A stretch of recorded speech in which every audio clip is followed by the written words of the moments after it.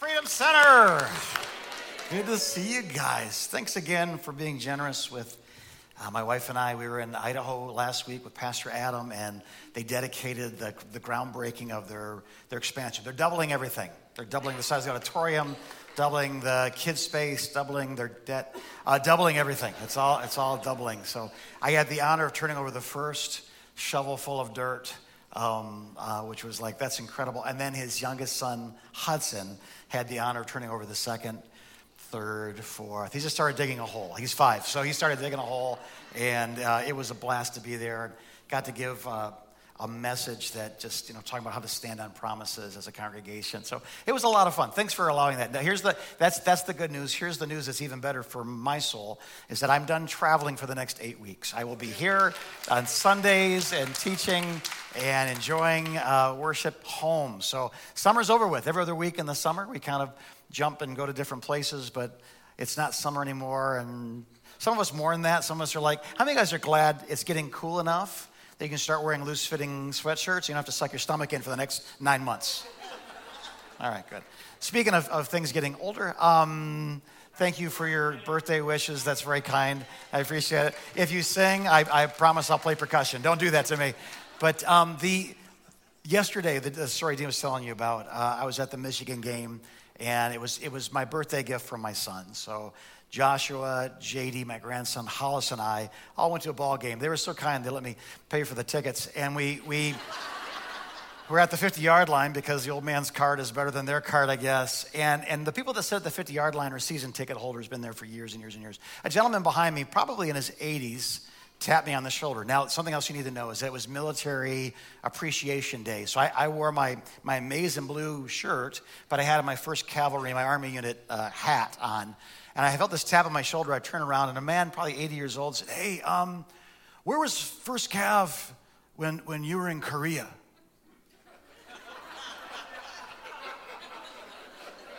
I said, well, Korea, the Korean War ended in 1953. And I said, I'm sorry, sir, I wasn't in Korea. I was born in 1965. He said, oh, sorry. So JD starts doing the math, carry the 2, the 4. He's doing this. Like, I'm looking at JD. What are you laughing at, kid? He said, that man thinks you're 91 years old. So I don't know about you, but I think I look great for 91. War as hell. I look great for 91. So you laughing at. So anyway, I do want to say, because today is special. Today they started the second service at Linden, which means they're with us right now. Can we say good morning, Linden, in Lifetime? Pastor Jason and the team, just God bless you. I hope this is working. It did when we practiced it. So what could possibly go wrong? Speaking of that, we're going to start a new series today. I get to teach for the next 6 weeks or so on the rhythms of heaven, the rhythms. We've talked about kind of the economy of heaven and various thoughts. We're going to come at this from a different angle. How many guys know God puts rhythm into things? God puts more rhythm into some people than others. We'd acknowledge that. But in his creation, there is a rhythm. You look at things like the scientists have been looking at for thousands of years, like stuff like time. What is time? Space. What is space? Matter. And how can lifeless matter become life? Science has tried to probe the depths of what God accomplished in the first 10 words of the book of Genesis. In the beginning, God created the heavens and the earth. And he deals with all of these things. Look at this. In the beginning, God creates time. In the beginning, right? God created the heavens. He created space. And the earth. He created matter. How many of us know that the complexities of science, I believe until Jesus comes, will still be asking questions. And they're good questions. As far as I'm concerned, I like science. I think true science and true Christianity get along very well. If there's biases in either one, then we can have kind of silly arguments. But when someone's really seeking truth, whether it's archaeologically, sociologically, psychologically, logically, we're going to end up at some very similar, if not identical, conclusions. So I like science as a former atheist and a scientific mind. The first thing I wanted to be when I grew up was a scientist. I wanted to be an archaeologist. I read about Louis Leakey and the Ongabay Gorge in Africa finding, the earliest human remains. I want to do that. I went through my backyard and the mean streets of Bloomfield Hills. started finding rocks and fossils and, bringing home like dead cat bones going, I found a dinosaur. My mom's like, don't touch that. Just put that in the trash. It's a dinosaur, And so I like that kind of stuff. But you have to understand that when you see the intricacies, everybody say intricacies. I can believe Big Bang. I can believe goo to you by way of the zoo. But it's an unsatisfying conclusion for two reasons. One is it doesn't really begin at the beginning. The stuff that went bang has to come from somewhere. And it has to happen sometime. And there has to be some stuff. And so the biblical explanation of all things is a beautiful, orderly, legitimate explanation. I think bears a lot of scientific scrutiny, to be honest with you. I think it's brilliant. In the beginning, God created the heavens and the earth. And when we see fine details, how many of you guys know we can see that hands have touched it if there's fine details? So last week, I don't know if you saw the article in the newspaper, there was a little girl at like some state park where they find diamonds. They're usually poor quality yellow diamonds. She found a diamond. She's like, here's your bucket of dirt, sweetie. Start sifting through it. She found a diamond that was almost 3 carats. It was yellow, but it was heavy, right? Kind of like me. It was yellow, it was heavy, but it was a diamond. But understand this, if she would have found a diamond that was clear, if she'd have found a diamond that was cut, if she'd have found a diamond that was polished, she wouldn't say, I found something that's been here from the foundations of the world. She'd say, I found something that's been touched by the hands of a creator, by the hands of intelligence. And so we see the same thing in a single human cell. Now, if you didn't know better at Darwin's age, you understood the cellular stuff because you looked through a microscope. But now molecular science and the science of the atom and what's inside of the atom, it literally, the mechanisms that cause, we showed it one time years ago, but the protein, a molecule of protein being transferred into energy to be saved and stored, there's all these things that come out of nowhere and pick up this and move it over there and go between these things. It's like you made it up, and yet we see it. And I got to tell you guys this, there are a lot of things that happen inside of a single cell of your body that science still cannot even come close to explaining. Why? Because it is so intricate and so intelligent and so clearly designed that it's very difficult to reconcile that with evolution. So understand this, as God has ordained time brilliantly, space brilliantly, matter brilliantly, so God has ordered for our souls, which we're not quite sure what that is scientifically, our spirit, which we have no explanation for whatsoever, and our bodies, which we're starting to get some things. So at creation, God set rhythms. Everybody say rhythms. He set systems. He set patterns. He set balance and emotion to govern and sustain what he made. It makes sense. Everything shouldn't be a miracle. Everything should just have some systems that create it and keep it stuck together and make it all work. So think of God's creation something like the spinning plates we see in the picture. There's this reality that someone put them there and someone placed this and someone spun that and someone figured out centrifugal force and someone figured out center of gravity and someone figured out the right pace and the right speed. But we see all these things, but they're all spinning. The passing of time, the functionality of day and night, and our brain's melatonin and serotonin and all these things, the 4 seasons and the purpose they play in the water, in the soil, in the migration of animals and what those animals bring with them and take away with them, the moon and how it's perfectly at the right angle so that it pulls, this gravitational force pulls and pushes the oceans to create a tide. Otherwise, you guys know if there wasn't a tide, everything would stand stagnant on the shore. But instead the tide comes in, it grabs everything, all the waste, all the debris, all the stuff that floated out of every river, and it sucks it to the depths of the oceans, where things like poop eaters, like shrimp. How many guys love shrimp? They're poop eaters. Lobsters, they're ugly. They're poop eaters, right? And the stuff that's at the bottom of the bottom of the bottom of the bottom of the ocean, they're down there eating stuff. It's just incredible how God put this all together. We see reproduction, the mystery of seeds and how people do it, which is a lot more fun than seeds. We see rest, work, community, the need to be together, the desire to gather together. You guys realize you can get a much better sermon watching it online, but today you came together not because you thought I was going to have this home run hit that you could get from Steve Furtick any day you want. You're here because of each other. Why is it we created a foyerway that's just as large as our auditorium? Because often the best ministry that takes place outside the auditorium. Because we are created for community. It's no mistake, right? Rest, love, balance, and then, everybody say then. Over all these things, God, I can tell somebody with a large head wore this last week. I'm not going to say who, Pastor Carl. I'm just saying it's ill-fitting for your brain is larger than mine. Over all these things, God puts Adam and Eve, and he gives them commandments, rule over. Now look at this, look at this. Genesis chapter 1 says this. So God created mankind in his own image. In the image of God, he created them. Male and female, he created them. God blessed them, or it says blessed. God blessed them and said to them, be fruitful and increase in number. Some commandments are easier to obey than others. I'll just say that. Be fruitful, increase in number, fill the earth and subdue it. Now, just think about that. We're standing wherever we're standing on the point of the earth, the Garden of Eden. God says, look in every direction. There's about 25,000 miles every direction. There's deserts, there's mountains, there's valleys, there's oceans, there's seas, there's rivers. There's places that are incredibly hot, places that are incredibly cold. And I want to see you duplicate yourself in such a way that no matter where I look, I see some reproduction of you. I want you to fill the earth and subdue it. Rule over the fish in the sea. And Adam goes, SeaWorld. And the birds in the sky. And over every living creature that moves on the ground. And God saw all that he'd made. And it was, everybody say, very good. He says it's good the first day, second day, third day, fourth day, fifth day. The sixth day, he says it's very good. Ma'od tav. We've studied that. And there was evening and there was morning the sixth day. Now, why does he say it's very good? Just give me, how many guys will give me 2 minutes to explain why it's very good, not just good? Give me your hand. 2, 4, 6, 8, 10. I love visitors. It's good. Very good. We've talked about this, so just in brief.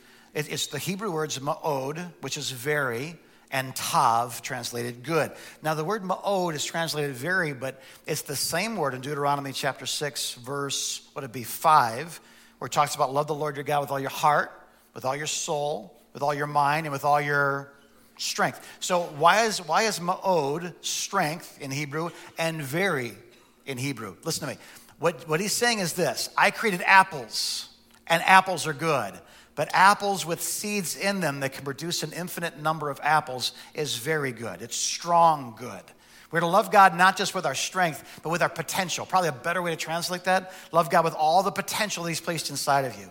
And so we have this thought. It's very good. Everything I look at, whether it's a blade of grass, whether it's a blue whale, whether it's a Brontosaurus Rex. Yes, I just made that up, but it's funny to me. It's Steven Spielberg, whatever they came up with, right? I made it, and it's all able to make more of itself. It's very good. There's a few things, but it's about to spread like wildfire 25,000 miles in every direction. It's complete. It's self-replicating.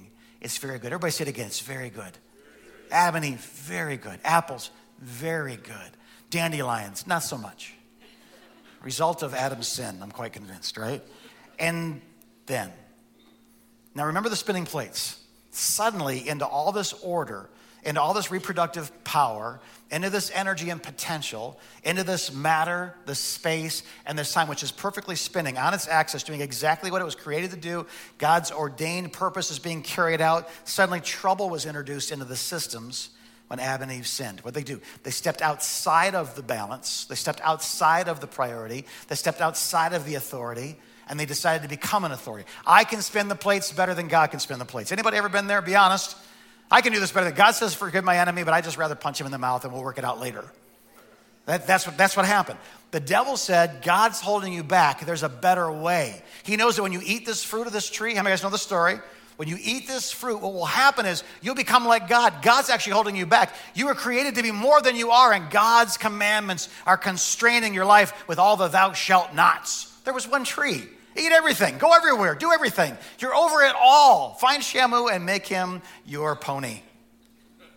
But there's one thing you can't do. And that's the one thing they did. They believed a lie. They did what they shouldn't. And all of a sudden, these plates that are spinning perfectly begin to crash into each other. Now, this is the world as we know it today, is it not? Say, no, my world's pretty good. Then pick up the newspaper. No. Look at social media for 3 seconds. And what you'll find is human beings colliding with one another over some of the silliest things. What you'll find is wars where children are starving. What you'll find is pestilence with no solution. What you'll find is every time we chose to spin our own plates, we threw our plate into another plate. They stopped spinning, they started crashing. You understand what I'm saying? So get this. Why do so many bad things happen? Why is the earth in such trouble? Is there climate change or isn't there? Is fossil fuels to blame or aren't they? Is it the Democrats' fault, the Republicans' fault? I don't know, but let's raise money blaming the other guy. Let's bring in Days of Our Lives, now known as Network News. General Hospital now becomes General Confusion. As the world turns, now becomes as my heart twirls because somebody's spinning it, getting me irritated about any cause, any conspiracy, anything. You hear me? Yes. What's happening is this. We're turning on each other. We're compartmentalizing. We're building our little silos, building our little tribes. Listen, God wants people to be in unity with him as the central point that unifies us. What's the solution to the problems between the Jews and the Palestinians? Their Savior, Jesus Christ. What is the lynch point for American politics? Not controversy, not conspiracy, Jesus. And you say, well, you're a preacher, that's your point of view. But I can show you anywhere in history where Christ has been embraced, and what was so important that it tore down a society, Jesus has the ability to rebuild and to sustain. We have to grasp the fact, guys, that God knew what he was doing when he built the heavens and the earth. And it's our desire to spin it our way that crashes into others, that causes the problems that we have. Then, everybody say then. It's not just like that's bad enough, but then we have the nerve. And I'm going to say this kind of forcefully, but as a pastor, I find myself sometimes feeling like I have to stand between what God has and has not done and people that are confused by what he has and has not done. That makes sense? Why did this happen? Why didn't that happen? Then, as if it wasn't bad enough that God created this perfect place and we screwed it up because we know better than he does, not one time, repeatedly, then we have the nerve to point our finger at heaven and say it's your fault. Look at this proverb. This is years ago. Solomon says this, a person's own folly leads to their ruin, yet their heart doesn't rage against the folly, it rages against the Lord. I'm not going to relay to you personal information, but I think you can probably understand. As a pastor, people come to me having repeated the same mistakes over and over and over again, wondering where God is. Like, where's God? God's in the truth he called you to over here. I walk out in the rain 10 times, Pastor, and I walk out in the rain, and every time I get wet, where is God? It's like inside the house or under an umbrella. Understand this, there is a consequence to spinning your own plate your own way. And there's a blessing to spinning your own plate God's way. Or even better yet, taking your hand off the plate and trusting him to spin it for you. There's rhythms. Paul addresses this, guys, the whole conflict of sin, humanity, consequences. And each time he resolves this, he begins his solution or the kind of the conclusion of the argument with the word therefore. And I want you to hear me. There's going to be 3 scriptures we look at, then we'll be done. How many guys are giving me 3 more minutes? It's going to take about 20, but how many guys give me 3 more minutes? We'll start there. In this, he says, this argument, both sides, this side, side A, side B, what you understand, what God understands. Therefore, and he draws this conclusion. So I don't have time to give the argument, but I will give this conclusion. So number 1 is this. It says, therefore, if anyone is in Christ, the new creation has what? And the old has done what? The new is where? So Jesus, you have to understand this, that as Jesus moves into your life, as long as you take all those broken pieces that were up on the screen, you say, Jesus, fix it, forgive it, clean it up, help me. When you submit to the lordship and his heart to save you of Jesus Christ, this is what begins to happen. Hear me. He is not going to fill your rusty holes with Bondo and then paint over the rust. He's not into masking problems. That's why a lot of us don't want to do this. You still here? He's going to get to the roots of the issues. Is the root of the sin that I stole something? Or is it that I didn't trust my God to provide for me? Is the root of the lie that it was an inconvenient thing that I didn't want people to know? Or was it that I'm so afraid of the opinions of men that it speaks louder in my heart than the opinion of God? So when we're going to get to the bottom of these things, understand this. He's not going to go, okay, let me just kind of smooth that out, rub a little Bondo on that hole, little Rust-Oleum, there, you're brand new. When Jesus comes in, you are a new creation. And to walk in that newness can be a challenge. That's why we need community. Come on, talk about that in a couple of weeks. But that community is there not to say, oh, you look so lovely. What a beautiful blouse. What a lovely brooch. Iron sharpens iron by contact, friction, and tension. You don't believe me? Go to Mary Cunningham's Bible study. If you came to church to hear your opinions come out of my mouth so you can feel more right than you did when you walked in, you've walked into the wrong room. I'm not here to echo. I'm here to proclaim. And the proclamation of the Lord is this: wherever you've been and whatever you've done, Jesus has done something to counteract that and create a newness, a brand newness in your life. The old is gone. Wow, it feels like, I don't care what it feels like. The old is gone. You are a new person through Christ Jesus, right? Second one, therefore. He's concluding the argument. Every time you see therefore, you have to ask the question, what's the therefore? Like it's something, this is connective tissue to the next statement. He says this: therefore, there is now just a little bit of condemnation when you really mess up. Is that what it says? Now you should feel guilty if you don't go to church at least 3 times a week. Now if your shorts aren't down to past your knee length. Now there is no condemnation. Let me be clear. Condemnation doesn't mean you don't feel guilt or shame or conviction. Condemnation is the end result of a deed done outside the will of God. You will not go to hell, is what it's saying. Therefore now, hell is no longer your destiny because Jesus has cleansed your history. Your condemnation is gone. Therefore, there is no condemnation for those who are in Christ Jesus. By faith, we trust him. Because through Christ Jesus, the law of the Spirit who gives life has set you what? Free. Come on, say it like you mean it. Has set you free from the law of sin and death. We lived under this law of sin and death. I sin, I die. I sin, I die. I sin, I die. Jesus comes in. I sin, I'm forgiven. I sin, I'm forgiven. Now, that's not a license to sin. But how many of you guys know that when we're learning to walk, we will stumble from time to time? And it's the loving Father that says, walk to me. Come on, you can do it. Walk to me. Instead of you flop down. You're just like your mother. It's not a condemning voice from heaven. It's a coaching voice from heaven saying, you can do it, kiddo. Come on, just get back up. I fell. Yes, that's how we learn to walk. We learn not to lean so far one way by falling down. The sensation called pain goes, shouldn't do that again. And then we hear the voice of a parent saying, stand back up. You can do this. You got this. I got you. And the same way, God is teaching us how to walk. You're no longer, please hear me, if you're in Jesus, if you have trusted him with your past, whatever I did, whatever I didn't do, Jesus, it's in your hands. I trust you. Forgive me. Cleanse me. Make me that new creation. I don't want spray paint on Bondo. I want a brand new Impala. Let's just do a Bel Air, a brand new Bel Air. Let's do a Mustang. Not the electric one, but the other one, the really cool ones. Make me a brand new 68 Fastback. This says Shelby down the side. Come on. Preach. Yeah, we'll talk about covetousness next week, but this week we'll just stop it. Make me that. And understand this, and you have to hear me. I'll say it 100 times, and it might take 102 for you to get it. So here comes number 47. You are not, in the eyes of God, the worst things you've ever done. To see yourself that way, as if God's going, well, you're really a 7 out of 10. I'd bless you like an 8, but you're a 7.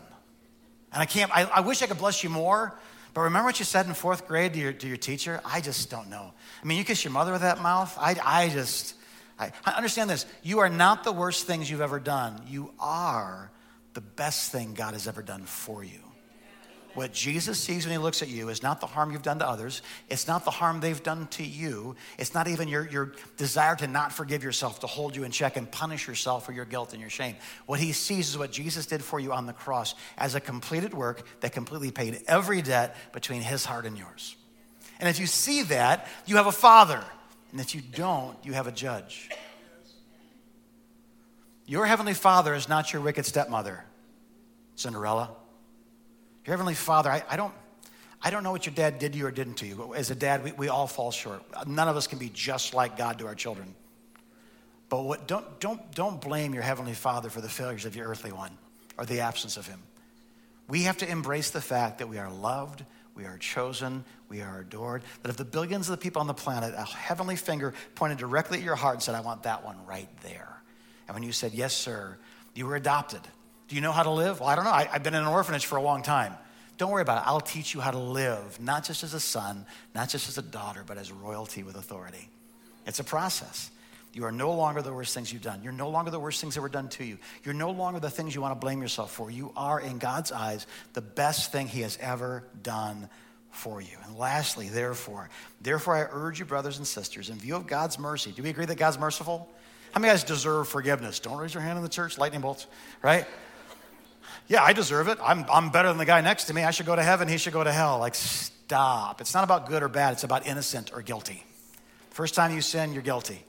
I walked in guilt and shame for years. Jesus came and forgave me. It blew my mind, right? Therefore, I urge you, brothers and sisters, in view of this beautiful mercy of God, to offer your bodies as a living sacrifice, holy, pleasing to God. This is your proper worship. Don't conform any longer to the pattern of this world, being pressed into its mold, but be transformed by the renewing of your mind. Then, everybody say then. Then what you're going to see is you're going to know the truth, and the truth will set you free. You'll be able to test and approve what God's will is, his good, pleasing, and perfect will. Piano person, join me if you would. Piano girl today, I believe, right? Thank you. How do you guys know that Brett landed at 3 a.m.? He was ministering in Idaho. He has not slept yet, and he stayed awake his entire set. Isn't that beautiful? What a sacrifice, you know? That's great. So when you see him, punch him and say, why'd you schedule it so close? You're stupid. And then walk away. So I want to just take this last minute or so. How are we going to get the plate spinning again as it should? That's a good question. Do you agree? If my plate crashes your plate and your plate crashes my plate, how do we spin our plate so they just spin? How do we get the order, the rhythm from the garden back again activated in our life? We're going to be talking about this for the next 6 weeks. We're going to talk about Sabbath. I didn't expect it. Lyndon, did you amen? Because Fenton's like, We're going to talk about tithing. You knew better that time, didn't you? Lyndon's like, amen. He's watching. He's always watching. He's like Santa. We're going to talk about peace. How many of you guys know? We'll learn this next week. Did you know that 9 is greater than 10? And then 6 is greater than 7? When you put that last one in God's hand or that first one in God's hand? It's crazy. Peace. How do you get peace? You just spin the plate God's way, believing that God has established this thing to spin the way that it is. It's beautiful. It's waiting for us next week. Community. What's it mean to be in fellowship? How many of you guys know God will do great things in rows, but the bigger thing God wants to do in your life, he puts you into a smaller circle. Listen to me. The biggest things Jesus did in people's lives were never in large settings. It was always 12, sometimes 3, sometimes 1. Why? Because when God wants to do something big in your life, he puts you into a smaller group. That's coming up in 2 weeks. Identity, blessing, and peace. How many guys can look yourself in the eye and say, I knew exactly who God made you to be? One of the passions of my life, my wife talked about it. I love the thought that you would know who God made you to be. And then you'd have the joy of a hammer that gets to pound nails, or a paintbrush that gets to paint masterpieces, or a 68 Mustang fastback that gets to break the sound barrier. Whatever God made you to be, we're going to just explore that. We're going to use an opportunity 4 weeks from the day to talk about service as purpose, like being who God made you to be. We're going to talk about service as worship, where your life becomes this offering to God. My goal as your pastor is not to get you to build this ministry. My goal as your pastor is to help you build yours. You've got a ministry inside of you. And I want you to know what that is and not be so confused because your plate fell into that plate and there's this crashing thing and where are you, God? I see it so often. How many of you guys know in the next 6 weeks, we can set a direction that will literally alter not just our life, but the generations to come behind us. That's in front of us. So we'll close with this thought. What if the areas of my life kind of look like this right now? The broom's out, but there's still a mess. Yeah. And anybody that pretty equally describes your life? Anybody besides me? It's like, yeah, there's some things that are working and there's a broom that's cleaning things up, but I'll be honest with you, it's not a pile of wreckage, but there's some things still on the ground I'm learning how to spin. Anybody else? If you'd like, no, then that's dishonesty. You should learn how to spin honesty. It's kind of important. So, but understand this, guys. Every wise person was once a fool. Every wise person. What's a wise person? It's not a smart person.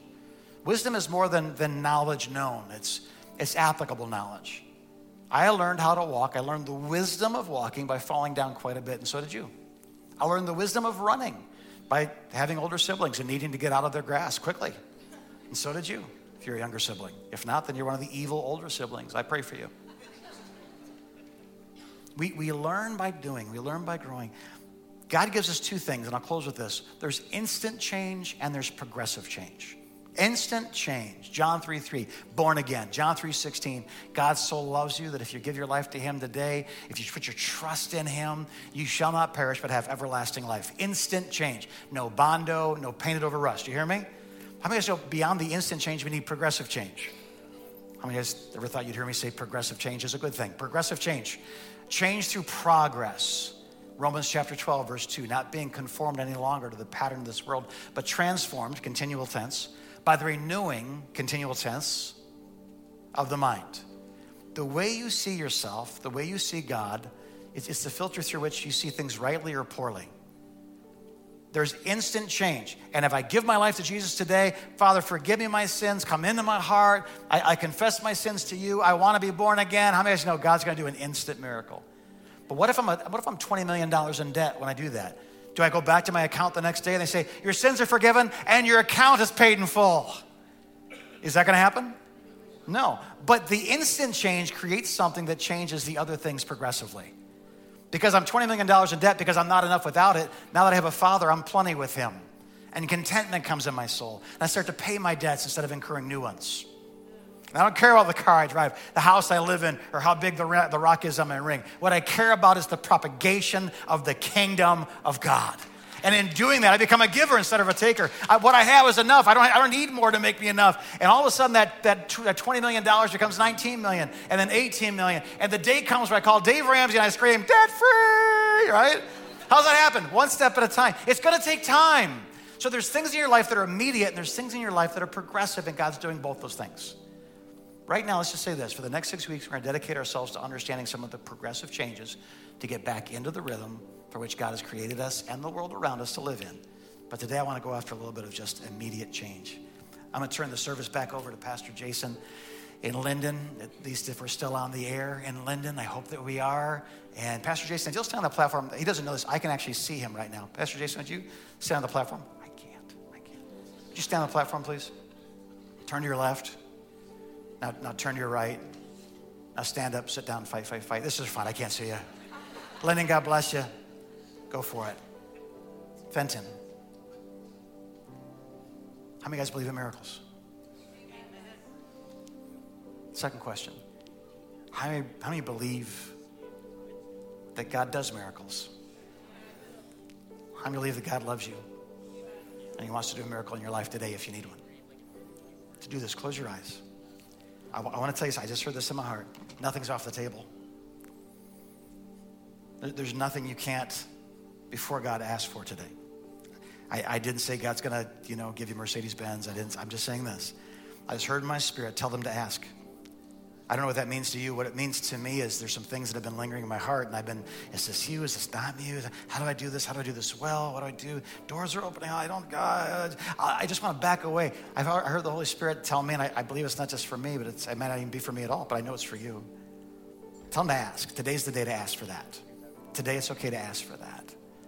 So, Father, whether we need healing in our bodies, for someone else's, whether we need direction for our lives or the direction in the lives of the people we love. Father, I pray today that we would ask the one who is able to do exceedingly, abundantly, above all we asked, all we thought, all we imagined. Dan Abel in Florida, ask.